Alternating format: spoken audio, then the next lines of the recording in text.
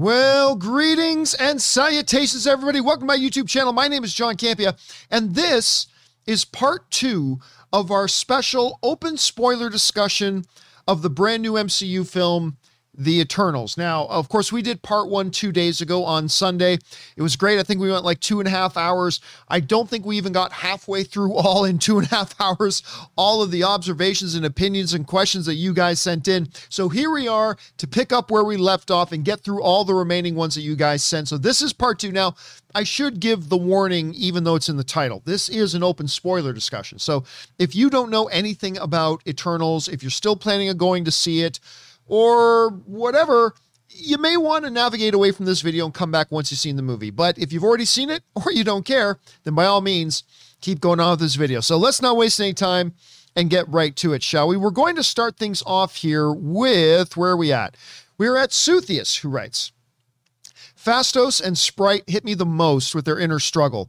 Teared up when she happily told Cersei she understands that one day she'll die as a human. I thought that was a beautiful moment, although I will say this, with the Sprite moment, I wish they alluded to her desire to be human a little bit earlier in the film, but I still thought it was a very nice end for the character. I just thought maybe they should have alluded that a little bit more. And Phastos' story was great. Next up, Luke1234 writes, you talk about the fantastic within the mundane and how no one reacts anymore, but I loved when Arishem shows up to Earth and everybody freaks out. Yeah, listen, that is one of my big complaints about particularly the MCU right now, is that every street corner now has somebody with superpowers on it. Like nobody blinks. Even when in the beginning of a movie, when like deviants are attacking, like everybody's scared because there's something dangerous going on, but it's like, oh, okay, yeah, so that was a big monster and there was somebody flying through the sky shooting lasers out of their eyes. It's just normal now in that world. There's no longer that sense of the fantastical within the mundane. But yes, when Arishem shows up, it kind of flips. Like that's a whole different story, right? So you're right. I thought that was really good. Suthius also writes, I didn't mind that Kingo stepped down from the final confrontation. Having at least one Eternal being neutral made sense to me with the dilemma given. I completely agree. I thought that worked well for the story, that one out of the Eternals had to kind of agree with Icarus, but I am not going to attack and hurt my family at the same time. And so I think narratively it made sense and was appropriate that one of them kind of stayed out of it for that. And I agree. Suthius also writes, Makari sonic boom punches and hits ain't no joke. Dude, that's why I put up that tweet. I said, Makari will fuck you up. I thought she was great in this. Suthius also writes, curious to know who will portray Dane's uncle. I never care about X actor and X role. More interesting to me is, how are they going to portray his uncle in this, if you know anything from the comic books? That's the bigger question. All right. JW writes, one of two. The movie lost me when it's revealed Arishem created the Eternals to defeat the Deviants. They are robots. Well, I don't know that we can call them robots. At any rate, they are robots, so why did he give them emotions? I think there's two things there. Well, first, let's get to part 2 of your thing. They were sent to Earth for one job. Giving them Earth-like appearances and characteristics is a recipe for disaster. Get some T-1000s and job done. Well, see, I think this. Number one, I don't really know what we call the Eternals. They're not robots. They're cybernetic to an extent, but there's obviously still a lot of biological things to them. So I'm not quite sure how to classify them, but to me it makes sense because if they're going to go to these worlds, they got to be able to blend in. If they're going to be on these worlds for thousands of years, they've got to be able to blend in a little bit. And that's why I think he created them that way. So to me, that makes more sense. To me, that makes a lot more sense, but that's just me. All right. Thanks, JW. Next up, JW also writes, is there any correlation between the number of Eternals 10 and Shang-Chi's 10 rings? They created rings to combine their powers. Coincidence. The one theory I have, and I'm not even confident about this theory, like even a little, but the one theory I have is, since Eternals have been around for millions and millions and millions and millions and millions of years, that wouldn't it stand to reason that at least one other time, remember their memories are always erased, that at least one other time they faced the same conundrum and decided to try to stop an emergence, and Phastos, or another version of Phastos, came up with those rings, and those rings are what Shang-Chi has.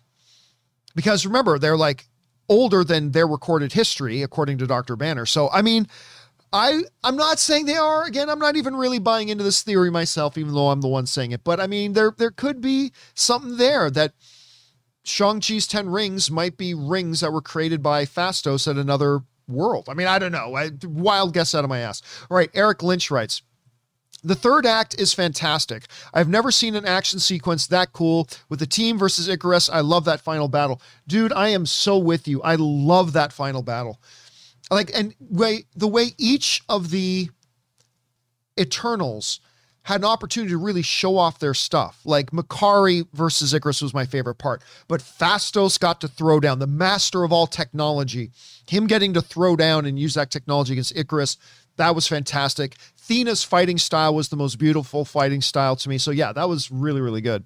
All right, next up, Eric Lynch also writes, I love Richard Madden. He is phenomenal. His character is now officially the first MCU Superman copycat, although he's not on the same power level. Yeah, I mean, he doesn't have super breath. He doesn't have X-ray vision. There are two similar powers, flight and some kind of energy blast from his eyes. So those are the two. Superman carries with him an entire menu of various types of superpowers. Hell, in Superman 2, he even has Saran Wrap S that he can throw onto his enemies and wraps them up. Remember that? That one was a little bit crazy. But I did love Icarus in this. Holad Love sends hashtag Thanos was right. Yeah, you said that in before. I don't agree. All right, next up, Spencer Smothers writes, so funny coincidence. I watched Eternals right after attending a Patton Oswalt stand-up show here in Detroit. That's great. I had no idea he was in the post-credits. That would be kind of fun. You go to see a show, the next day you go to a movie, and there's his voice in there once again. I just wish the CGI on Pip was better.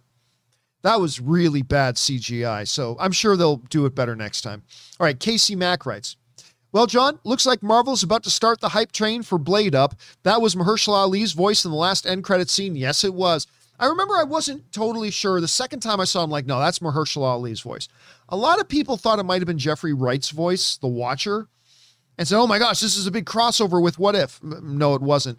It's Mahershala Ali, and it's going to be really neat to see how they work him in. All right, Anthony Lero writes, really liked Eternals, love the moral dilemma and existential themes, especially God/free will, godlike entities having to let bad things happen, etc. I mean, seriously, it is that stuff, Anthony, that has been absent in things like the MCU. Well, yeah, I know Thor and Odin, but those were completely different thematic entities. The fact that, these struggles, these existential questions, not just moral dilemmas, but absolute existential crises of gods versus free will, loyalty versus, an ethical compass, a moral compass. I mean, these types of really big, monstrous, universal spanning themes, I thought is kind of what set this movie apart from the rest of the MCU. Not better than the MCU, but kind of set it apart as being very unique within the MCU. All right, thanks for sharing that, Anthony. Excellent point. All right, next up, we've got Anthony again, who writes, if Celestials need populated planets, why wouldn't they try to stop Thanos from trying to wipe out half the universe? If you watch the part 1 of the spoiler video, when I started off the show, I spent the first 20 minutes, 30 minutes talking about my thoughts, and I went over my positives and negatives. That was one of the negatives to me. This whole excuse of, well, we couldn't stop Thanos because we were told not to interfere. Now, granted, the rest of the Eternals didn't know their true mission, but Ajak did. Protect the growth of the population to get intelligent life on Earth to the point that there's enough to feed the emergence. If that's the case, then an alien entity showing up, threatening to wipe out half of that intelligent life,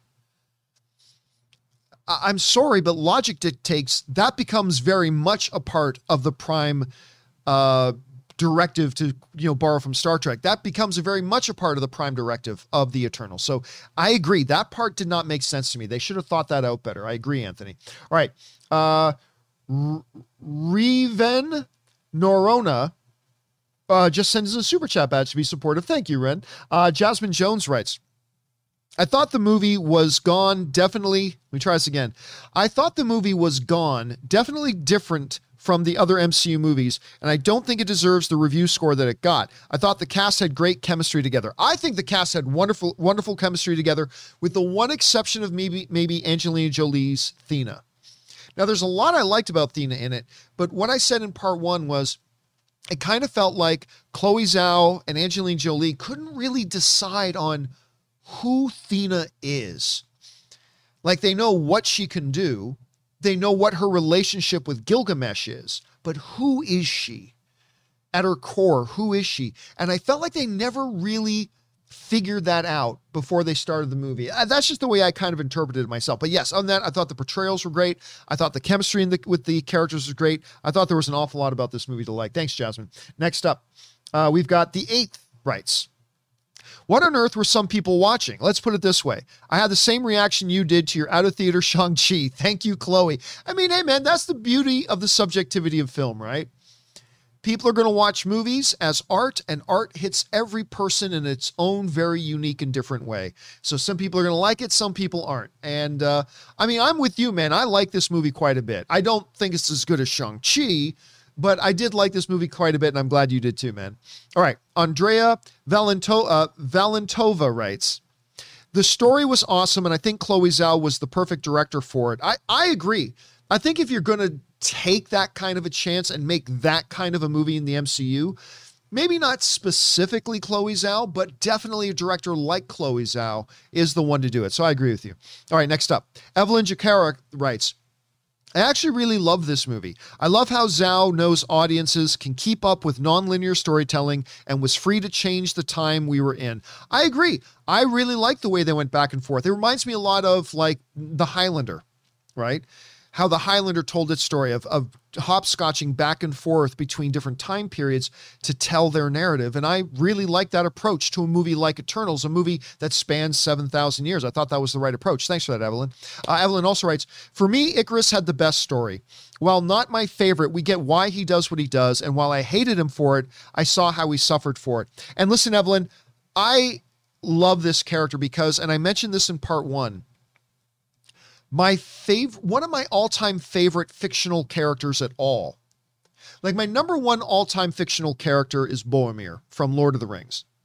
Just because I think he's fascinating, the struggle that he has and his failings and his redemption and all that kind of stuff. But one of my other absolute favorite characters in all of fiction, whether it be movies, TV shows, comic books, stage plays, is the character of Javert from Les Mis. A guy with an absolute moral North Star commitment to the law. He believes like the law, following the law is paramount to following God, literally. And he wants to please God. And his whole idea is you please God, you please the Lord by following the law. But at one point, as he's after Jean Valjean, really pursuing him for decades, and then finding out that Jean Valjean actually saved his life. And now he's stuck in this conundrum of, do I arrest Jean Valjean and drag him in? That's what the law dictates I do. But he saved my life. I owe him. There's a moral imperative there. Do I let him go? And so Javert decides to let him go, but he cannot now reconcile his foundational belief in the law with his actions of letting Jean Valjean go. And it breaks him, and he sees no other way out but to commit suicide by throwing himself off a bridge. Because he can't reconcile those two parts of his mind in that part. That finale with Icarus was very much an homage to Jean Valjean in Les Mis. Icarus, who firmly believes in his created purpose of not just serving the Celestials, but the plan of the Celestials. But when it came down to it, he could not bring himself to kill Suri, the woman he loves. Even in service to the Celestials and their plan for the universe. And it breaks him. And like Javert, he then sees no other way out. He cannot live with what he's done. He has no place anymore. And he ultimately kills himself by being Icarus and flying too close to the sun, or right into the sun as it would be. And I thought it was straight up Shakespearean, Evelyn. It was straight up Shakespearean. All right. Evelyn also writes, where are we at here? Evelyn also writes, I love Druig. I love Druig too. In this, his power is awesome, and I could see the conflict he had with humans and other Eternals. Also, I love his moments with the Makkari. Druig's chemistry with Makkari might have been my absolute favorite element of this movie. I really loved it. John Emir Singleton writes, "You look good as an Eternal in the thumbnail, John." That's all Ray. Give Ray all the credit for that. I told Ray, I need a thumbnail for the Eternals open spoiler discussion, and Ray put that together. He did an absolutely fabulous job with that, so shout out to Ray. All right, Ronnie Y writes, "Shang-Chi got us introduced to more fantastical elements, so that helped Eternals feel more like an MCU movie than it otherwise would have. I loved it." You see, to me, what made Ronnie, the MC, or what made Eternals feel so different was not the fantastical elements. It was the existential and philosophical things about it. It was the universal scope of it. It was asking like big questions kind of stuff. So that's what made it really unique to me. But I'm glad you had that experience with it, dude. All right, next up. Anthony C. writes, "I immensely like this movie. So much depth and heart." I agree. Look, I have my issues with the movie. I do. If you guys saw part one, I went on at length about the issues I have with the movie. But overall, I thought it did have a lot of depth and heart. J Meister 25 writes, "I thought Eternals was great. I do think Sprite's stance on things was rushed, but that's really my only complaint. Druig was amazing, and I would argue he cared the most about humans. Also, Arishem, wow. Yeah, Arishem. And I agree. I was saying that a little bit earlier, J Meister, that the one complaint because I thought Sprite's ending in the movie was beautiful. But the only reason it felt rushed, and it really wasn't rushed, but I think the reason it felt rushed to people like you and me is the fact that if they at just one point earlier in the film, act 1, act 2, at any point, if we even saw Sprite, even say 2 words, or like 3 words, "to be human," or something that would, hint to us that there's this inner desire in Sprite. And we never really got that until out of nowhere at the end, "I want to be human." Right? So I think, and it still worked, but I thought if they had just even dropped one line somewhere earlier in the film, it would have made it feel maybe just a little more natural. But that's just my thoughts on that, J Meister. J Meister also writes, "I totally understood where Icarus was coming from as a patriot and as a, boy, I don't know how to pronounce this. What? Utilitarianist? A utilitarianist? I'm not quite sure I know what a utilitarianist is. To him, billions of planets were more important than one, and he couldn't live with the consequences of stopping Tiamat." I don't think Tiamat was going to create billions of planets. Remember, they're talking about billions of lives. So probably, one solar system, one sun, one solar system. But still, that's the thing. He had an absolute commitment to his creators and a commitment to their plan. And then he couldn't reconcile that with the love he had for Cersei. And I loved the character. At the end of the day, he's the Javert of the MCU. He's absolutely the Javert of the MCU. JW writes, "Chloe confirmed the end credits voice was Blade." Yes, she did. She confirmed it herself, which is exciting. Official Friend Zone writes, I love that username. "Loved it to pieces. It felt more than the typical MCU/DC film, which is a refreshing change in a time where we have so many superhero projects a year." I agree. I'm actually a little bit, I love my superhero content. I mean, it's just Ask Henry. I love superhero content. But yeah, it's going to be a struggle to keep it feeling fresh and new and different when you have so much of it being created. And I thought Eternals was a really good response to that. All right. Next up, Official Friend Zone also writes, "If Spider-Man No Way Home is awesome, when Spider-Man No Way Home is awesome, could this be the best comic book movie year?" No, I don't think so. I mean, look, just going back to 2018, I mean, it's going to be all subjective. But even just going back to 2018, when you had, just Black Panther, Infinity War, Spider-Man Into the Spider-Verse. That alone, and I think there was 1 or 2 other projects that year, but just that alone. And there was other great years too. So even if Spider-Man No Way Home is awesome, and I am assuming it's going to be awesome, I don't think that this would necessarily be the greatest year for comic book movies ever.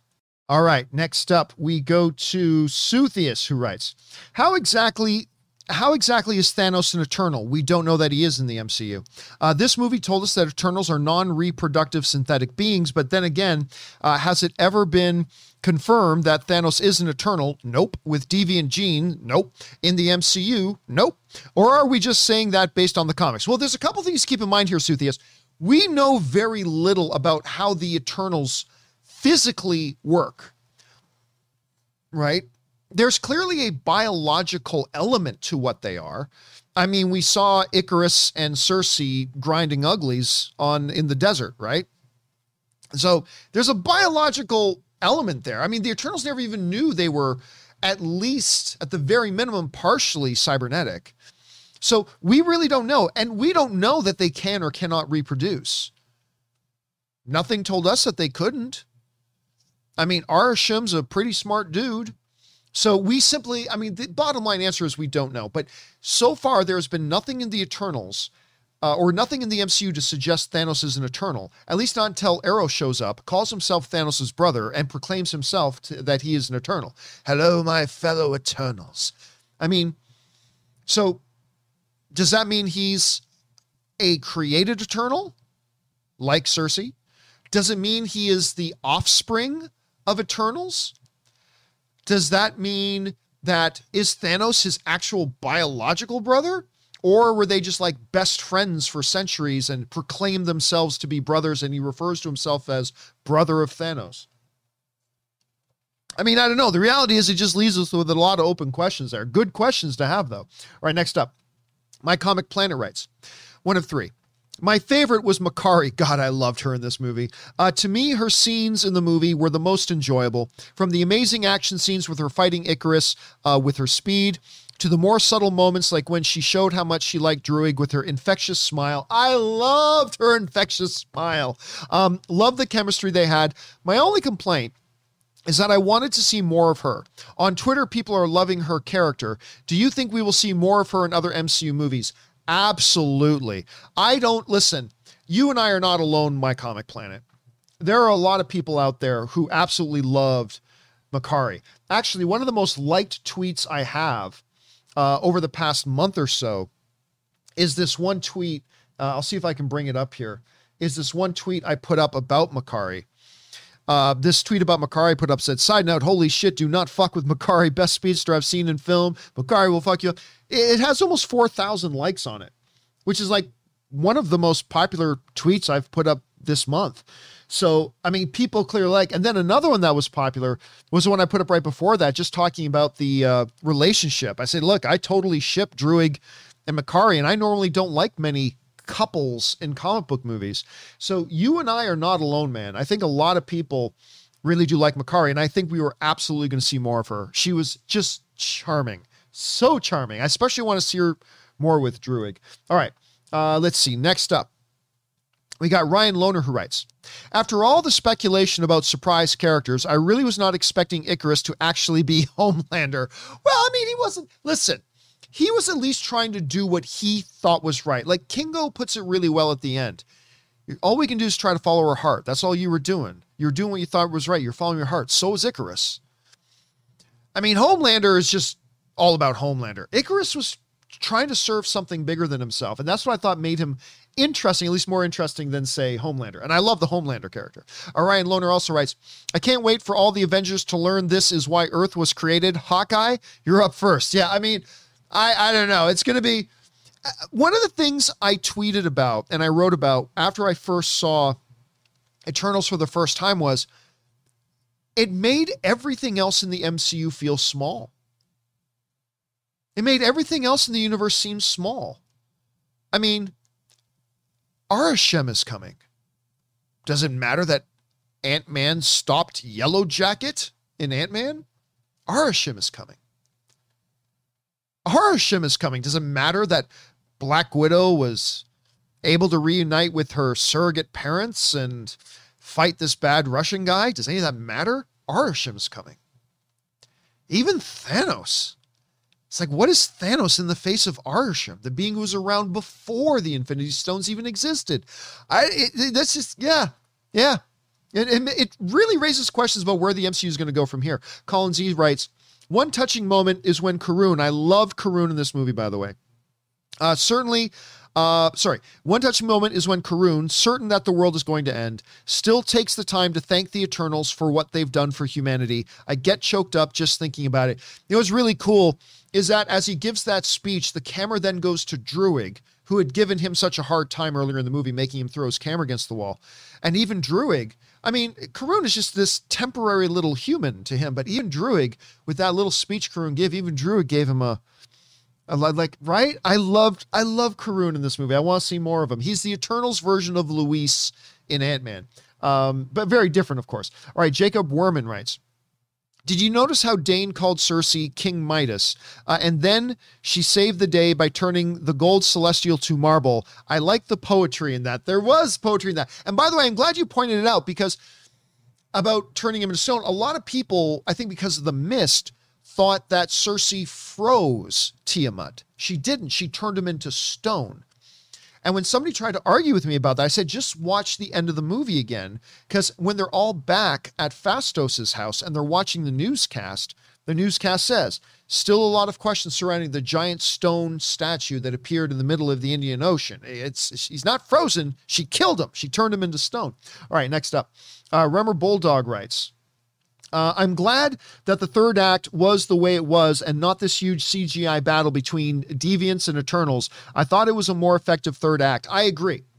I absolutely agree. The Deviants were really a side note in this movie. They were really a side note. If they were trying to build us up to this, it's all about the Deviants and the Eternals. They never really accomplished that. They really did feel like a side note in this movie all the way through, and really nothing more than cannon fodder for the Eternals to show off their powers. All right, Todd Kaepernick writes, whose spaceship did it better? The Domo circa 2001 or the Borg Cube circa 1990? Man, that final CGI takeoff had me laughing how bad it looked. Are you talking about like when Phastos and his son are there and watching the Domo fly away? I thought it looked pretty good. I thought the acceleration of it like looked very much sci-fi futuristic. But the Borg Cube, just the Borg themselves, is like, honestly, one of the all-time great, not literary, but on-the-screen villains we've had in a long time. All right, Lucas Gordon writes, hey, John, I very much enjoyed The Eternals, so did I. Knowing that Feige isn't reactionary, do you think we'll still get a proper sequel despite all the mixed reactions? Thanks for the great show and all you do. I don't know. Look, the reality is I don't know if the plan was ever to do a proper sequel. I don't know if that was ever the plan. You know, the movie ends with saying the Eternals will return. But that doesn't necessarily mean Eternals 2. It could be something else, right? But then again, you've now got Thena, Makari, and Druig, and Eros. They're 4 Eternals. Maybe that's Eternals 2. I mean, I don't know for sure. But again, what I don't think is that Kevin Feige is going to change his plan. He's not changing his plan. I just don't know if a proper sequel was ever part of the plan or just to use the Eternals and other properties. We'll have to wait and see, Lucas. Great question. All right, next up, we got Ryan Lohner who writes, it's now explicit that DC Comics exist in the MCU. Yeah, I don't know why they wouldn't. I'm imagining Clint watching Arrow and saying, did that. That's funny. Yeah. I mean, yeah, look, McDonald's exist in the MCU. Why wouldn't DC comic books? Star Wars exists in the MCU. Why wouldn't Star Wars comic books? But they did seem to reference DC a lot in this movie. That was kind of funny. Right. My Comic Planet writes, 1 of 2. The post-credit scene with Dane Whitman revealing the ebony blade. We also got a vocal cameo from Mahershala Ali as Blade, confirmed by Chloe Zhao. Yep. And, you know, you recognize, I mean, that voice is pretty distinct. How they're going to match those two up, though, is going to be really, really interesting to see. But it is interesting. Why not show them? I mean, wouldn't that have been more exciting for the audience to show them? Because I got to imagine, like, a lot of the average moviegoers, which represent probably 95% of the people who went, number one, maybe don't even know Mahershala Ali is coming. Maybe wouldn't be able to pick out Mahershala Ali's voice. And if they did recognize, hey, is that the voice of the actor Mahershala Ali? They probably don't know he's going to be playing Blade. I thought it was still a great post-credit scene, don't get me wrong, but I agree. I think it would have been more effective if they actually showed his face in it too. All right. Next up, we go to, that was only part 1 of 2. Part 2. Very cool that we'll be seeing 2 Marvel Sword Boys in action. How do you see the Black Knight role in the MCU? No idea. Because remember, the thing that makes questions like that very hard for all of us to speculate about is the fact that Kevin Feige will deviate from what they do in the comics. And we could see a Black Knight that is a very different power set than he does in the comics, very different nature. So it's really hard to see, but I don't want to see Dane deviate from what his purpose is. Clearly, the whole reason he's going to the sword is because he's trying to figure out a way to save Cersei. So I hope it at least ties into that before we see other things going to, or maybe he needs to help Blade do something first before Blade helps him try to figure out a way to save Cersei. Who knows? All right. Emily S. writes, thought Eternals was great. Think I liked Shang-Chi better. I definitely did. But Eternals definitely has stuck with / challenged me more, which I appreciate. I agree. It is a movie. Somebody else put it really well the other day. It is a movie that made me think about it again the day after I saw it. I was still thinking about it. That's the sign of a movie that really resonates with you, Emily. So I agree. And I definitely like Shang-Chi more, but I absolutely did enjoy this movie. Seen it 4 times so far. All right. My Comic Planet writes 1 of 2. When Star Fox was revealed as a comic collector, it made me wonder if I might have the comic. After checking my stash last night, I found Avengers 232. If I get it graded, could be worth $500 to $700 or more when he shows up in the next MCU film. Pretty cool. Listen, all I know is, I don't know if he still does. My buddy Rodney, who, for those of you who've watched me for a long time, has done stuff with me back in the movie blog days. He was one of the first guests we ever had on Jedi Council. Anyway, he's a buddy of mine, still lives up in Canada. And he and I and a few other friends used to live in a house together. And my buddy Rodney is one of those guys, you know those big comic book box crates? He had tons of them. He had thousands and thousands and thousands of comics. I don't know if he still has them. I certainly hope he does, because some of them are going to be worth a lot, especially if he's got a bunch of the Eternals runs. All right. Good luck with that, Comic Planet. Joseph Michael writes, where are we again? Okay. Joseph Michael writes, hopefully, the B cinema score and possibly lower than expected box office won't cause major panic at Marvel / Disney. I don't really think the box office was much lower than what they were expecting. I mean, Shang-Chi and Eternals are 2 completely unknown properties to most people, to most of the average moviegoers. They've never heard of Shang-Chi. They've never heard of the Eternals. They've never heard of, and this one seems a little bit more heady, where Shang-Chi looked like boom, bang, action. You know what I mean? To appeal to the average film goer and stuff like that. And Shang-Chi opened to 75, Eternals opened to 71. I mean, they opened pretty much identically. So I don't think, and they were popping bottles when Shang-Chi made 75. So maybe they're not popping bottles about the 71 that Eternals made, but I can't imagine it's much off from what they were hoping for. It's got to be at least be pretty close. All right, next up. Dino Vader writes, just say hello from Switzerland. Watch you every day. Thanks 1,000 times for your great work. Oh, thank you so much for that, Dino. It's always really nice when somebody just wants to write and say something encouraging. Appreciate that. Writes, do a barrel roll. Press Z or R twice. Get it? Star Fox. Well pointed out. All right, next up. Jose Miaz writes, after watching the Eternals, I feel like that Galactus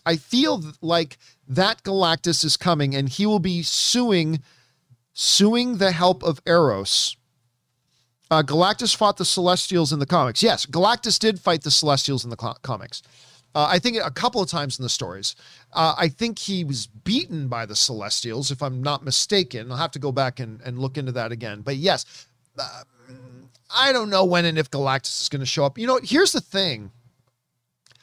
I almost feel like having Celestials renders Galactus kind of redundant.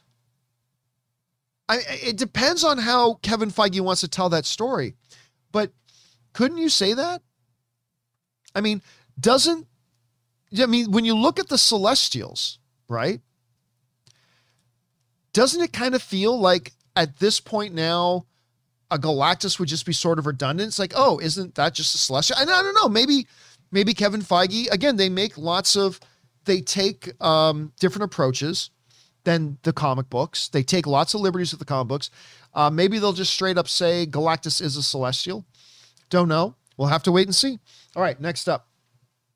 Casey Mack writes, gotta say that ending with the lightning strike, you could see a big version of Arishem in the sky was a little creepy. Oh, dude, that was menacing as hell.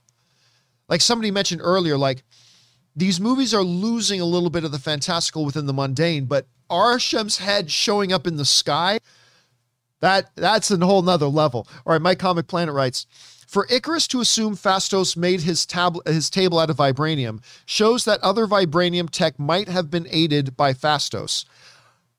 Maybe. Furthermore, I read he also may have been the source that provided Howard Stark with vibranium for Cap's shield. Maybe. But remember, like, the Wakandans had been using vibranium for a long time. But it is an intergalactic substance because vibranium came to Earth via a comet, right? And they've been using it for a long time. So I have a feeling Stark probably got it somehow, some way through Wakanda, but how and where and when, I don't know. But maybe they're going to say it was Phastos. That's possible. All right. Ryan Levin just sends in a super chat badge to be supportive. Thank you, Lavin. Appreciate that. Or Ryan. Min Tran writes, saw the movie on Friday with my usual group. They hated it. I weirdly loved it. I don't know if I loved it more than Shang-Chi, but more than Black Widow. I completely agree. That's how I would rank the 3 MCU films I've seen so far this year. Shang-Chi by a mile, Eternals, Black Widow. I like all of them, but I love Shang-Chi. And I quite like Eternals, quite a bit. And I like Black Widow. I like Black Widow. You know what I mean? So that's how I've got it orchestrated there, Mintran. Thanks for that. All right, next up. Casey Mack writes, one of two.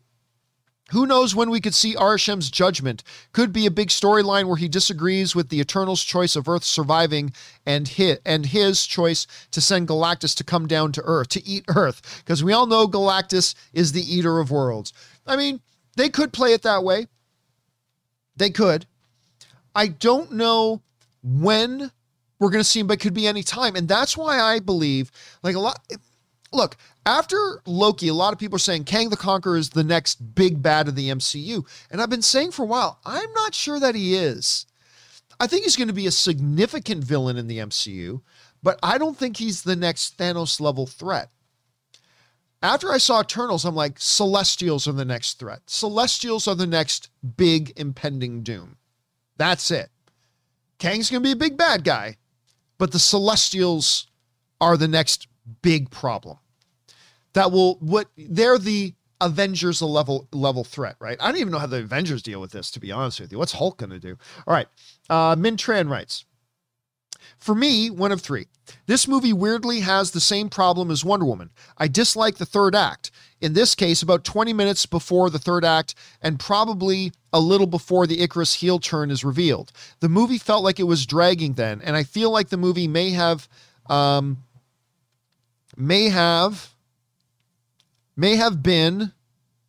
better without a villain. On a personal level, I wish that there was more than one scene with both John and Rob on screen together. Yeah, but then that's just a gimmick, right? That's just a gimmick. But it really was fun being in the audience when Rob Stark and Jon Snow come face to face and have that moment. It was also really fun at the end of the film hearing Jon Snow say, I love you, Cersei. Something about that just feels really weird. I disagree with that part about it dragging.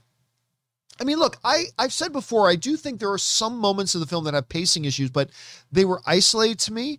For me, it worked, but hey, man, for you, it didn't as well as it did for me. So thanks for sharing your perspective on it.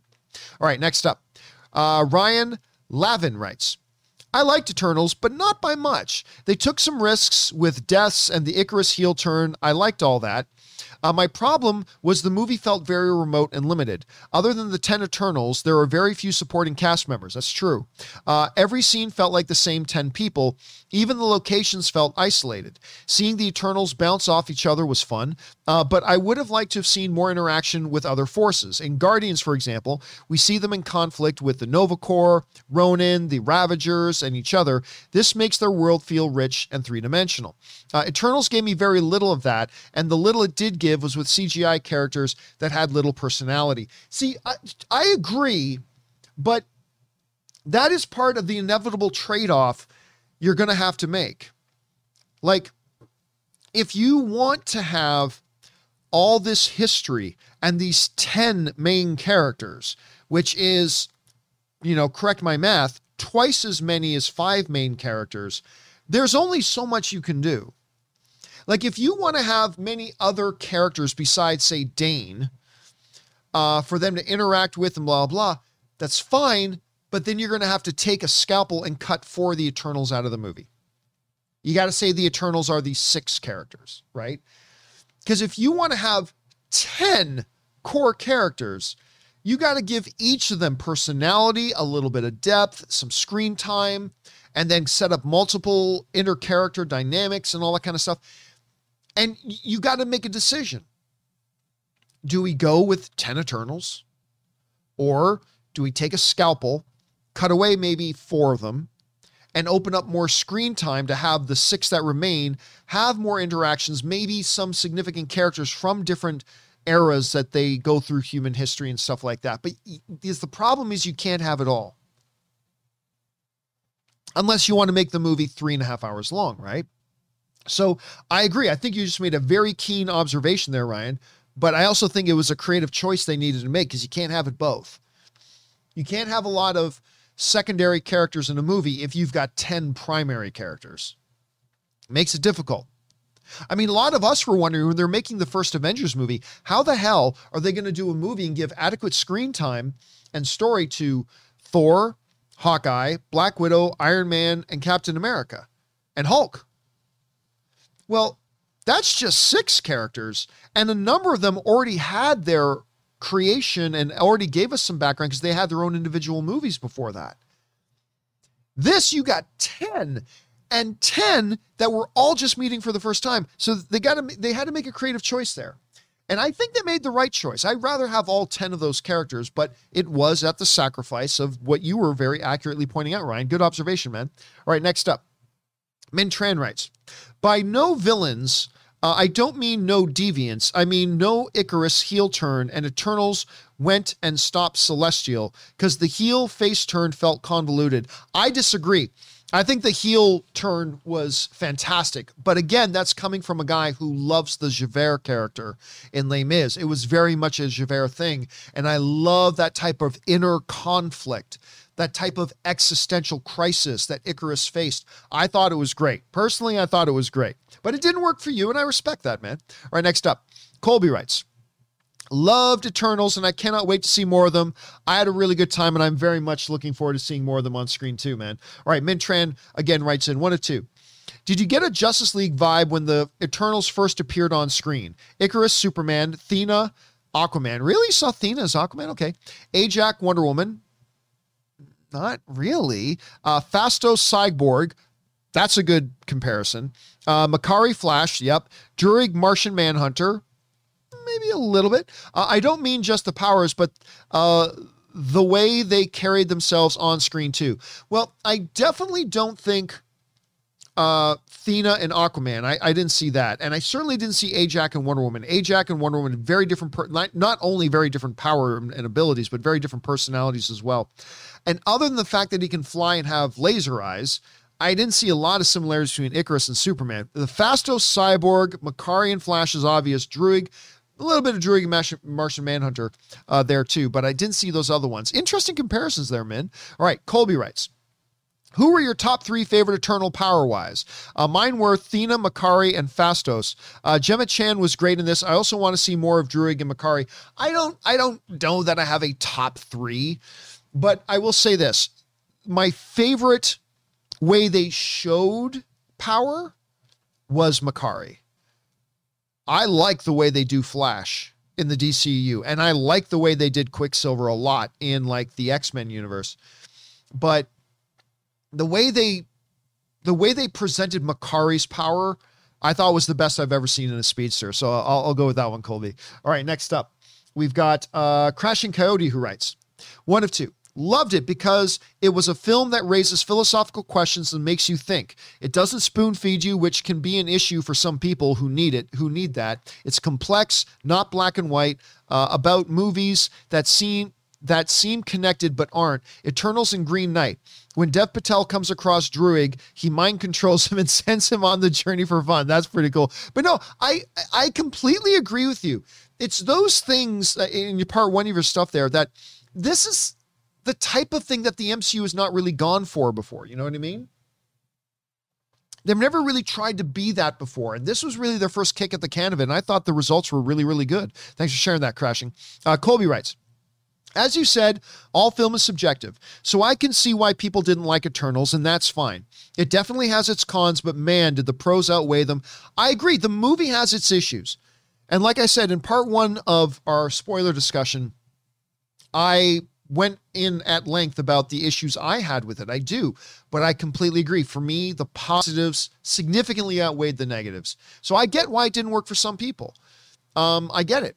I do. I understand. I have no problems with somebody saying I watched it and I did not like it. I can go, I could see that. But for me, the strengths hit me in such a way that far outweighed the weaknesses. So that's just me. All right. Colby writes, I hated how they did Ajak. I wanted more for her, but it was necessary to the story. That's the thing. Story comes before characters. Characters are there to serve the story. So I like Ajak a lot. I was hoping to see more of her in the movie, but that is what the story needed for the sake of the story. And that's why they needed to do that. All right. Colby also writes, was so glad that Thena made it to the end of the film because that means more Evangeline Jolie in the MCU. I can't wait to see what her future entails. I agree. And I think the next time we see Thena is going to be a better Thena, because I think now Angelina Jolie, Chloe Zhao, Kevin Feige are going to develop a better idea about what they want that character to be. Like I said, we know what Thena can do, and we know her relationship with Gilgamesh, but we didn't really know who she was. And I don't think they knew who she was, but I think we're going to get a better version next time because I think they're going to figure that part out. All right, Colby writes, after seeing Eternals, I believe that Tony Stark and Captain Rogers will be resurrected, even Black Widow, if Chapek allows. Is that even up to him to decide? Well, I mean, first of all, I believe Tony Stark and Captain Rogers come back regardless. And you know, I've been saying that for a long time. I'm not saying it's going to be next year. I'm not saying it's going to be 2 years. I'm not even necessarily going to be in the next 3 years. But Steve Rogers, Chris Evans, and Tony Stark, Robert Downey Jr., they will be back. I guarantee it, they'll be back to some degree or another. As far as, is it even up to Chapek to decide? Well, it's not up to him to decide. That's up to Kevin Feige to decide. But don't forget, Bob Chapek is Kevin Feige's boss. Like, that's it. If Bob Chapek wants, look, you know what the reality is? Bob Chapek doesn't give a shit about the movie division at Disney. He doesn't care squat. I've been to a couple of premieres of Disney movies since, you know, the pandemic recovery has started. I can't think of one Disney premiere I ever went to that Bob Iger wasn't there showing support for his people. I've been to two since Bob Chapek's become CEO. He didn't bother to show up to either of them. Bob Chapek doesn't care about the movies. He doesn't. He only sees the movies as commodities. That's it. He sees movies as commodities, just like he sees plushy toys as commodities. It's very discouraging, whereas Bob Iger really respected the creatives. Anyway, Min Tran, is that where we're at? Yes, Min Tran writes, I do love the movie. Love how dense it is. Love seeing the past of the characters. The cinematography of the past scenes were amazing and beautiful. How they bounce off each other, and I love the mortal choices. Probably meant moral choices they had to face. Both the ones in the middle regarding their relationship with humans, and the final choice of stopping/killing a Celestial. Again, third act just kind of didn't work for me, or Harry Styles as Thanos' brother. Well, I mean, we can't really say whether or not Harry Styles as Eros worked for us because we only saw him for 30 seconds, right? We haven't gotten a real sense of what is this character going to be or how is he going to portray it, right? We got way too small of a sample size. So let's give that one a little bit room to breathe, man. Let's give that one just a little bit of room to breathe. All right, next up, Colby writes, These were new characters. I didn't think I would care if they got hurt, but my heart broke watching Athena mourn Gilgamesh. She's so good. I loved her. You know, I think that was Angelina Jolie's best moment in the movie, Colby, was the death of Gilgamesh. That's the first time I felt like we were seeing into the heart of Athena.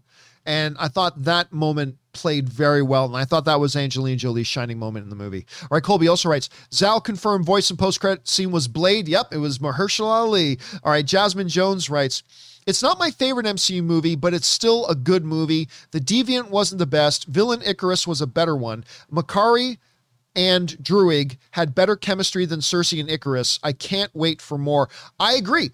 But listen, not only do I think Makkari and Druig had better chemistry than Icarus and Cersei, I think Makkari and Druig had better chemistry than almost every other comic book couple I've seen, maybe with the exception of Tony and Pepper. And maybe Andrew Garfield and Emma Stone as Gwen and Peter. I liked it more than Steve and Peggy. I liked it more than Thor and Jane. I liked it more than just about all of them. I honestly think that Makkari and Druig, even though they didn't get a ton of screen time together, I think they may be a top 2. Definitely top 3. Absolutely top 3, but maybe even a top 2 best couple I've seen in a comic book movie. All right, and I cannot wait to see more of them together. Colby writes, Makkari was a beast in this movie, and it was no slow motion running, just speed, and I shipped Druig and Makkari. I said the exact same thing, Colby. I loved how you can just tell they have history. I loved the way they just looked at each other. Just the way they looked at each other made your heart melt. I mean, it was a wonderful, wonderful, wonderful chemistry. I thought they did that part so well. All right, Fangblaze writes, I really like the movie, but it really takes me out when half of the movie is shot in IMAX and half is shot with standard screen size cameras. I don't really mind that, to be honest with you. And to be honest, I saw it in an AMC Prime Dolby cinema, so I didn't notice any difference at all, right? Because I never went to an IMAX perspective. So I guess you only saw that in the IMAX screen, but it normally doesn't bother me at all, to be honest with you. I stopped noticing. Like usually I notice it for a second and that's about it. And then I'm back completely immersed in the movie. But I guess I can totally see though how Fangblaze for some people that would be an issue, because I guess that could be a little bit jarring, I suppose. Thanks for sharing that.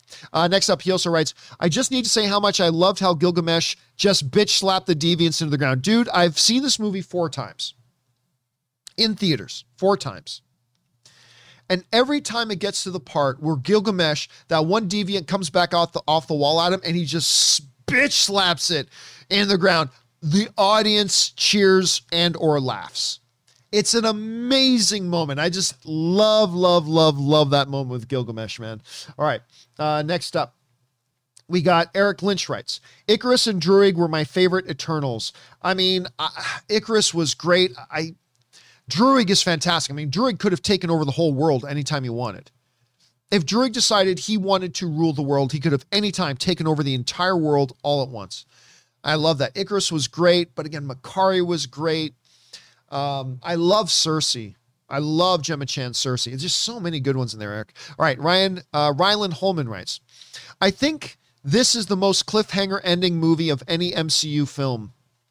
Might be. I mean, really, when you think about it, the ending of Eternals is Empire Strikes Back. How does Empire Strikes Back end? It ends with Boba Fett capturing Han Solo, loading him up and flying him away into space. And then you've got those left behind going, okay, we got to figure out how to save him. That's how Eternals ends. RMS shows up, takes Cersei, Kingo, and Phastos, takes them away. And now you've got those left behind, not just Dane, but you also got the other Eternals realizing we got to go back and find them in Athena, Druig, and Makkari, and now Eros and Pip. Going, now we got to go find them. The ending of Eternals was the ending of Empire Strikes Back. So yeah, I think I agree with you on that, Rylan. All right, next up. Rylan Holman also writes, I honestly thought since the trailers of all the Eternals to betray them, it would be Druig. Halfway into watching it, I realized it would be Ikaris. Yeah, because Druig kind of comes across as a dick. I mean, even that one scene, which is a great moment, when Kingo goes, Druig sucks. I mean, that's just a great moment. And you're right. He kind of has maybe a little bit of a villain face and all that too. But I thought it was a great, thing that it was Ikaris, and just his whole principles, the principles of absolute loyalty to Aramesh, to the plan, to the design of the universe, all that kind of stuff. I thought it was a really good turn. All right, next up. Rylan also writes, I still think there is a 65% chance that Ajax and Gilgamesh are brought back, especially after Cersei is shown the truth by their life by Aramesh. Yeah, but they were never killed. See, here's the thing that I think. I think it's possible we could see Gilgamesh and Ajax back, but I think it would be a different version of Ajax and Gilgamesh. Because remember, when Arishem showed Cersei the World Forge, there was multiple copies of them, right? So it stands to reason that out there in some other solar system, in some other galaxy, that there are Eternals that look, that's another copy of Hephaestus. They may have a different personality, but have the gifts, powers, and physical presence of Hephaestus. So if we do see Ajax and Gilgamesh back, I think it'll be different copies of them and probably even different personalities. Well, we'll see. All right, next up. We've got Fangblaze7, who writes, don't get me wrong, I love the filthy, but really, in an MCU movie, it didn't fit in, and you could feel the awkwardness in the theater. You know what? I thought it did fit in. I thought it did. It was different. Some they haven't done before. Look, they didn't show you Ikaris's dick. You didn't see Cersei's ass. They didn't show any nudity. Quite frankly, they didn't show anything that you don't sometimes get on some television. But these are adult characters, more than adult. They're thousands of years old. Well, they think they're thousands of years old. They're actually millions of years old. And they're bumping some nasty. I didn't think that was out of place at all. This is me. Maybe it's because I love the filthy, but yeah, I didn't think it felt out of place. I thought it was beautiful, to be honest with you. I thought it was really beautiful, but that's just me. I think sex is a beautiful thing. All right, Milo writes, I really like this movie. The character dynamics are by far the best part of the film. I agree. The main human-like deviant didn't turn out well, though. I agree with that, too. Like, I felt like, how does that... It felt so random. Like, first of all, how does a deviant, because we were just talking about, like, the Eternals are partially biological, maybe, but they're definitely cybernetic at the same time. How does a deviant stick his tentacle, all Japanese porn way, ram his tentacles into an Eternal and get their powers? It's a cybernetic being. I don't understand how that makes sense. But then again, maybe that has something more to do with the fact that we don't yet fully understand how and what the Eternals are. Like, are they 50% biological? Are they 10% biological? Are they 5% biological and 95% cyber? I mean, I don't know. But that just seems strange to me. And I felt like that evolved deviant, which we know the deviants can evolve, but still it felt so random that he can stick his tentacle, Japanese porn style, into a toaster and take on the properties of a toaster. That just seems really weird and kind of arbitrary to me. But again, that's what I thought was one of the weaknesses of the film. All right, Michael T. writes, hands down, the worst MCU movie. It failed at being everything an MCU movie is. No heart. Oh, disagree. No humor. Disagree. No action. Disagree. No third act CGI fest. Well, I mean, yeah, the final act was not a big CGI fact, but man, listen, Michael, you watched the movie and you had your experience with it, and your experience is no less valid than mine. I'm just saying that mine was very different than yours. My experience was that it had tons of heart, and it had great humor and wonderful action. And yes, you and I both agree that it had no third act CGI fest. Hey, listen, we're not all supposed to be here and have the same opinion about a movie. I thank you, sir. I thank you, my film loving brother, that you shared yours. Thanks, man. All right, next up, we've got MCV Multi Comic Verse writes, Blade is confirmed to be the voice in the end credit. Absolutely he was. Milo writes, I know I shouldn't take things too seriously, but the chain reaction of events from Tiamat breaching the Earth's crust would have annihilated Earth. Yep, I was thinking the exact same thing. If Tiamat was this, let's even say he's smaller than Arishem. Tiamat, if he was planted and growing and seated in the heart of the Earth, him now being that big and breaking through to the surface, yeah, no, the Earth's already done. The Earth's already done.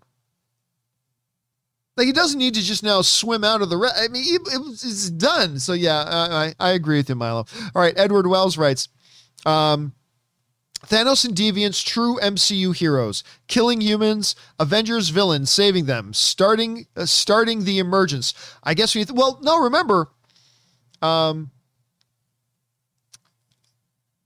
guess, yeah, Thanos and Deviants were keeping the Earth safe by keeping lives. I didn't think of it that way, Edward. That's actually a very different, but a very valid observation, my friend. Very valid observation. All right, Jasmine Jones writes, now that we see Eros, who I don't know much about, played by Harry Styles, I wonder how his character will fit in the MCU and the rest of the Eternals. And that was the voice of Blade. Yeah, it absolutely was. Yeah, what they're going to do with Star Fox, I have no idea. No idea at all. I mean, we don't know. He's portrayed very different ways. Like there are different times when Eros is portrayed in very, very different ways in the comics. So I don't know how they're going to portray him in this movie. There seems to be a Errol Flynn kind of jovialness to this one, but we'll see where they're going to go with it. But I am very curious to see where they're going to go. I really wanted them to explain what really is the nature of his relationship with Thanos. Are they biological brothers? Are they like, yo, bro, we're brothers now. We've been best friends for so long. I mean, I want to know what that is. So we'll find out, Jasmine. All right, next up, My Comic Planet writes, the only really real issue I had with the film was the lack of chemistry between Gemma Chan and Kit Harington. What? Sorry, it just wasn't there. It was just, I disagree. Oh my, I thought it was really good. I mean, especially the playfulness between them. And you could just tell that why Gemma Chan or why Cersei would be so taken with that kind of a man, especially after spending 5,000 years with the kind of man that Icarus was. I don't think it was as good as Druig and Makkari. Don't get me wrong. I don't think it was as good as Druig and Makkari, but I adored them as a couple. Right from the first time when she comes into the classroom and the way they're talking to each other, I especially love their interaction and chemistry when they're at the party and they go into the back hallway when she gives him the gift of the ring and stuff like that. I thought it was great. So listen, again, it hit you a certain way and your experience is no less valid than mine. But yeah, man, I got to say that's one thing I think I disagree with most in this video that we've done so far. I really thought it was quite good, but I'm sure there's a lot of people that agree with you too, brother. All right. Thanks for sharing that. All right, guys, we got just a time for a couple more. Sam Wright writes, hey, John, I like the film, but disappointed as I had high expectations, but overall still enjoyed it. Kingo's cameraman must be protected at all costs. Karun was great. And, I'm with you too. Look, I heard all the stuff. I told you guys about the stuff I heard that that there are people inside Disney that think Eternals is the best movie that the MCU's ever made and blah, blah. My expectations were sky high.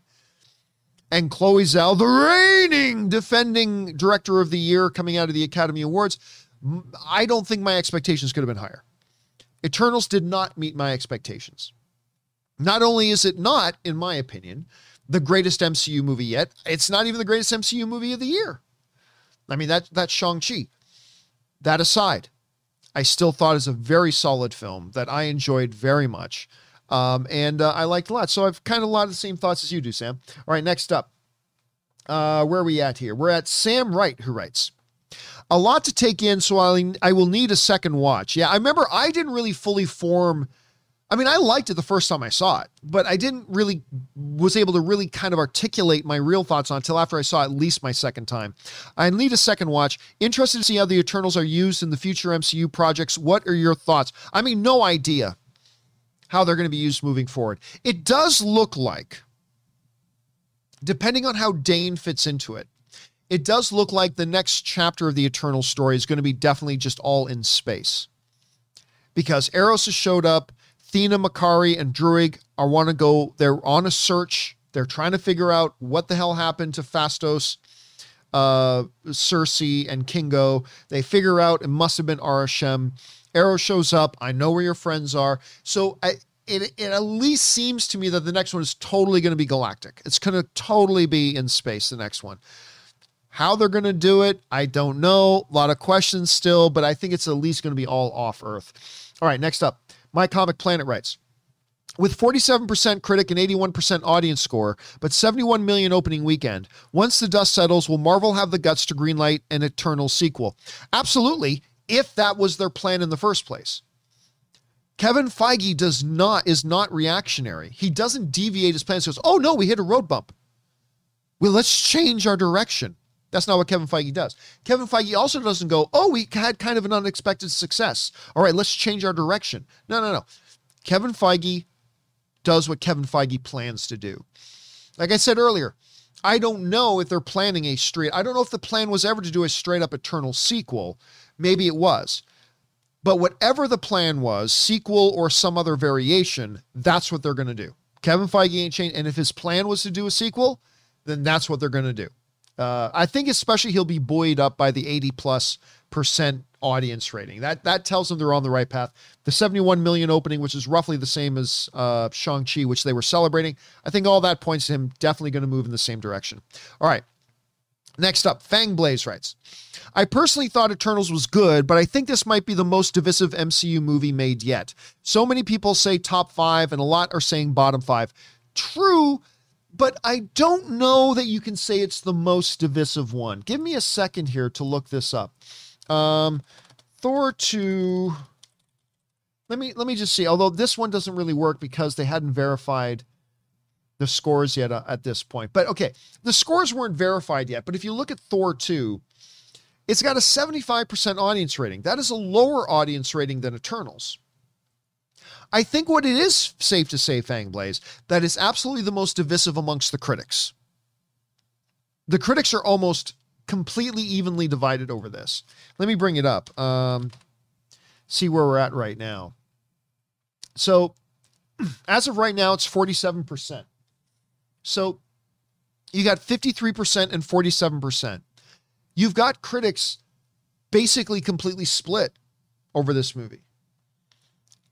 So it is absolutely fair to say, as far as from a critical point of view goes, The Eternals is the most divisive one yet. Not so much with the audience. Like with an 80% critic score or audience score. And by the way, what about something like, let me see, check this one out. I'm not quite sure what the audience, Iron Man 2, even lower, 71 audience score. So that was more divisive than Eternals. So with the critics, yes, most divisive film they've done. Not the most divisive film by a bit that they've, with the audiences at any rate. All right, guys, listen. We've gone over an hour for part 2, so clearly we're going to have to do a part 3. But let's do one more here with Joseph Michael, who writes, if you haven't seen Eternals in IMAX, you haven't seen it at all. Beholding the sight of Aramish the Judge and the World Forge on a 6-story, 1.43 by 1 ratio screen like at the AMC City Walk is beyond overwhelming. Chef's kiss. Mwah. Yeah, one of my screenings was on an IMAX screen. And first of all, on any screen, even in the AMC Prime, that moment when Aramesh the Judge shows up over Earth with that face in the beyond the clouds, overwhelming. But I would agree with you that on the big screen, on the IMAX screen, even more overwhelming. Even more overwhelming. I don't think the movie needs to be seen in IMAX. I still think the overall better viewing experience is an AMC Prime with that dual laser projection and the Dolby Atmos surround sound. But there are moments in Eternals, particularly that one, that you're not going to get the full overwhelming awe of it unless you see it on that IMAX presentation. So I agree with you on that one, Joseph. Okay, listen, guys. There are still more to come. We've got like Fangblaze, Harry, more from My Comic Planet and Jasmine and others. Do not worry, guys. Tomorrow we're going to do a part 3. We had so many of you guys write in so many comments. We're going to do a part 3. I would go longer right now, but I already did a 2-hour show earlier today. Now a little over another hour here. My voice is starting to go a bit, and I got to make sure I still have my voice for the John Campea show tomorrow. So we will do part 3, which I think will probably be our final part of this. On tomorrow night, we'll put a part 3 of this. So if we haven't seen your comment or question gotten around to yet, come on back tomorrow and we'll do it there. But for now, guys, that'll do it for part 2 of our open spoiler discussion about Eternals. Thank you to everybody who's sending in your thoughts, giving us really great perspectives on Eternals and varying opinions on Eternals. That's awesome. That's what this is all about. Because of that, and you also supported our channel as you did it, and all of us involved with the John Campea Show. Thank you guys so very much for your support. Okay, guys, that'll do it for me for now. Remember to do the 4 main things. Please take care of yourselves, be smart, be safe, and take care of the people around you. That'll do it for me, guys. My name's John Campea, and until next time, my friends, bye-bye.